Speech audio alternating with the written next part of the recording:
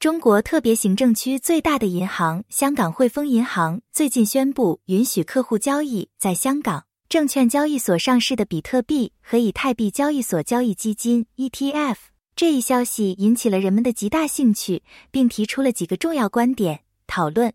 首先，这一发展标志着传统金融机构对加密货币的立场发生显著转变。从历史上看，由于加密货币的波动性和监管不确定性，主要银行和金融机构对接受加密货币一直持谨慎甚至怀疑态度。香港汇丰银行已采取措施提供加密货币 ETF， 这一事实表明人们越来越接受数字资产作为合法的投资类别。通过像香港汇丰银行这样的知名银行提供加密货币 ETF， 可能会让更广泛的投资者更容易获得加密货币投资。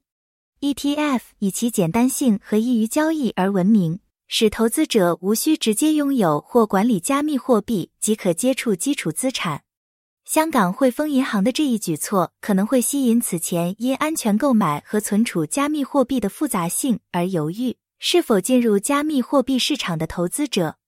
此外，香港汇丰银行提供加密货币 ETF 的决定符合香港不断变化的监管环境。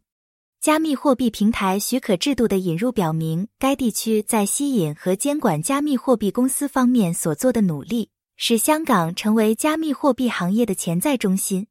值得注意的是，据报道，香港金融管理局 HKMA 正在向包括渣打银行和中国银行在内的其他主要银行施压，要求其接受加密货币交易所作为客户。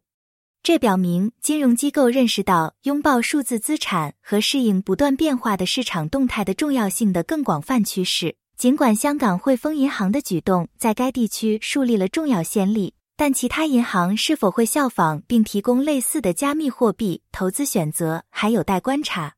汇丰银行竞争对手的反应对于衡量香港金融领域对加密 ETF 的接受和采用程度至关重要。如果其他银行加入，这可能标志着传统银行业对加密货币的更广泛接受。除香港以外，美国一直是推出比特币 ETF 的关键战场，包括贝莱德 BlackRock、景顺 Invesco 和 WisdomTree 在内的多家资产管理公司已向美国监管机构提交了推出比特币 ETF 的申请。然而，美国证券交易委员会 SEC 以担心市场操纵为由拒绝了之前的申请。美国对比特币 ETF 的追求继续引起相当大的兴趣，因为它有可能向更广泛的散户投资者开放加密货币投资。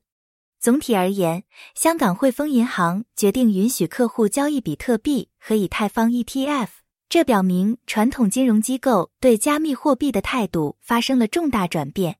这一发展反映了香港不断变化的监管环境，并凸显了银行业对数字资产更广泛接受的潜力。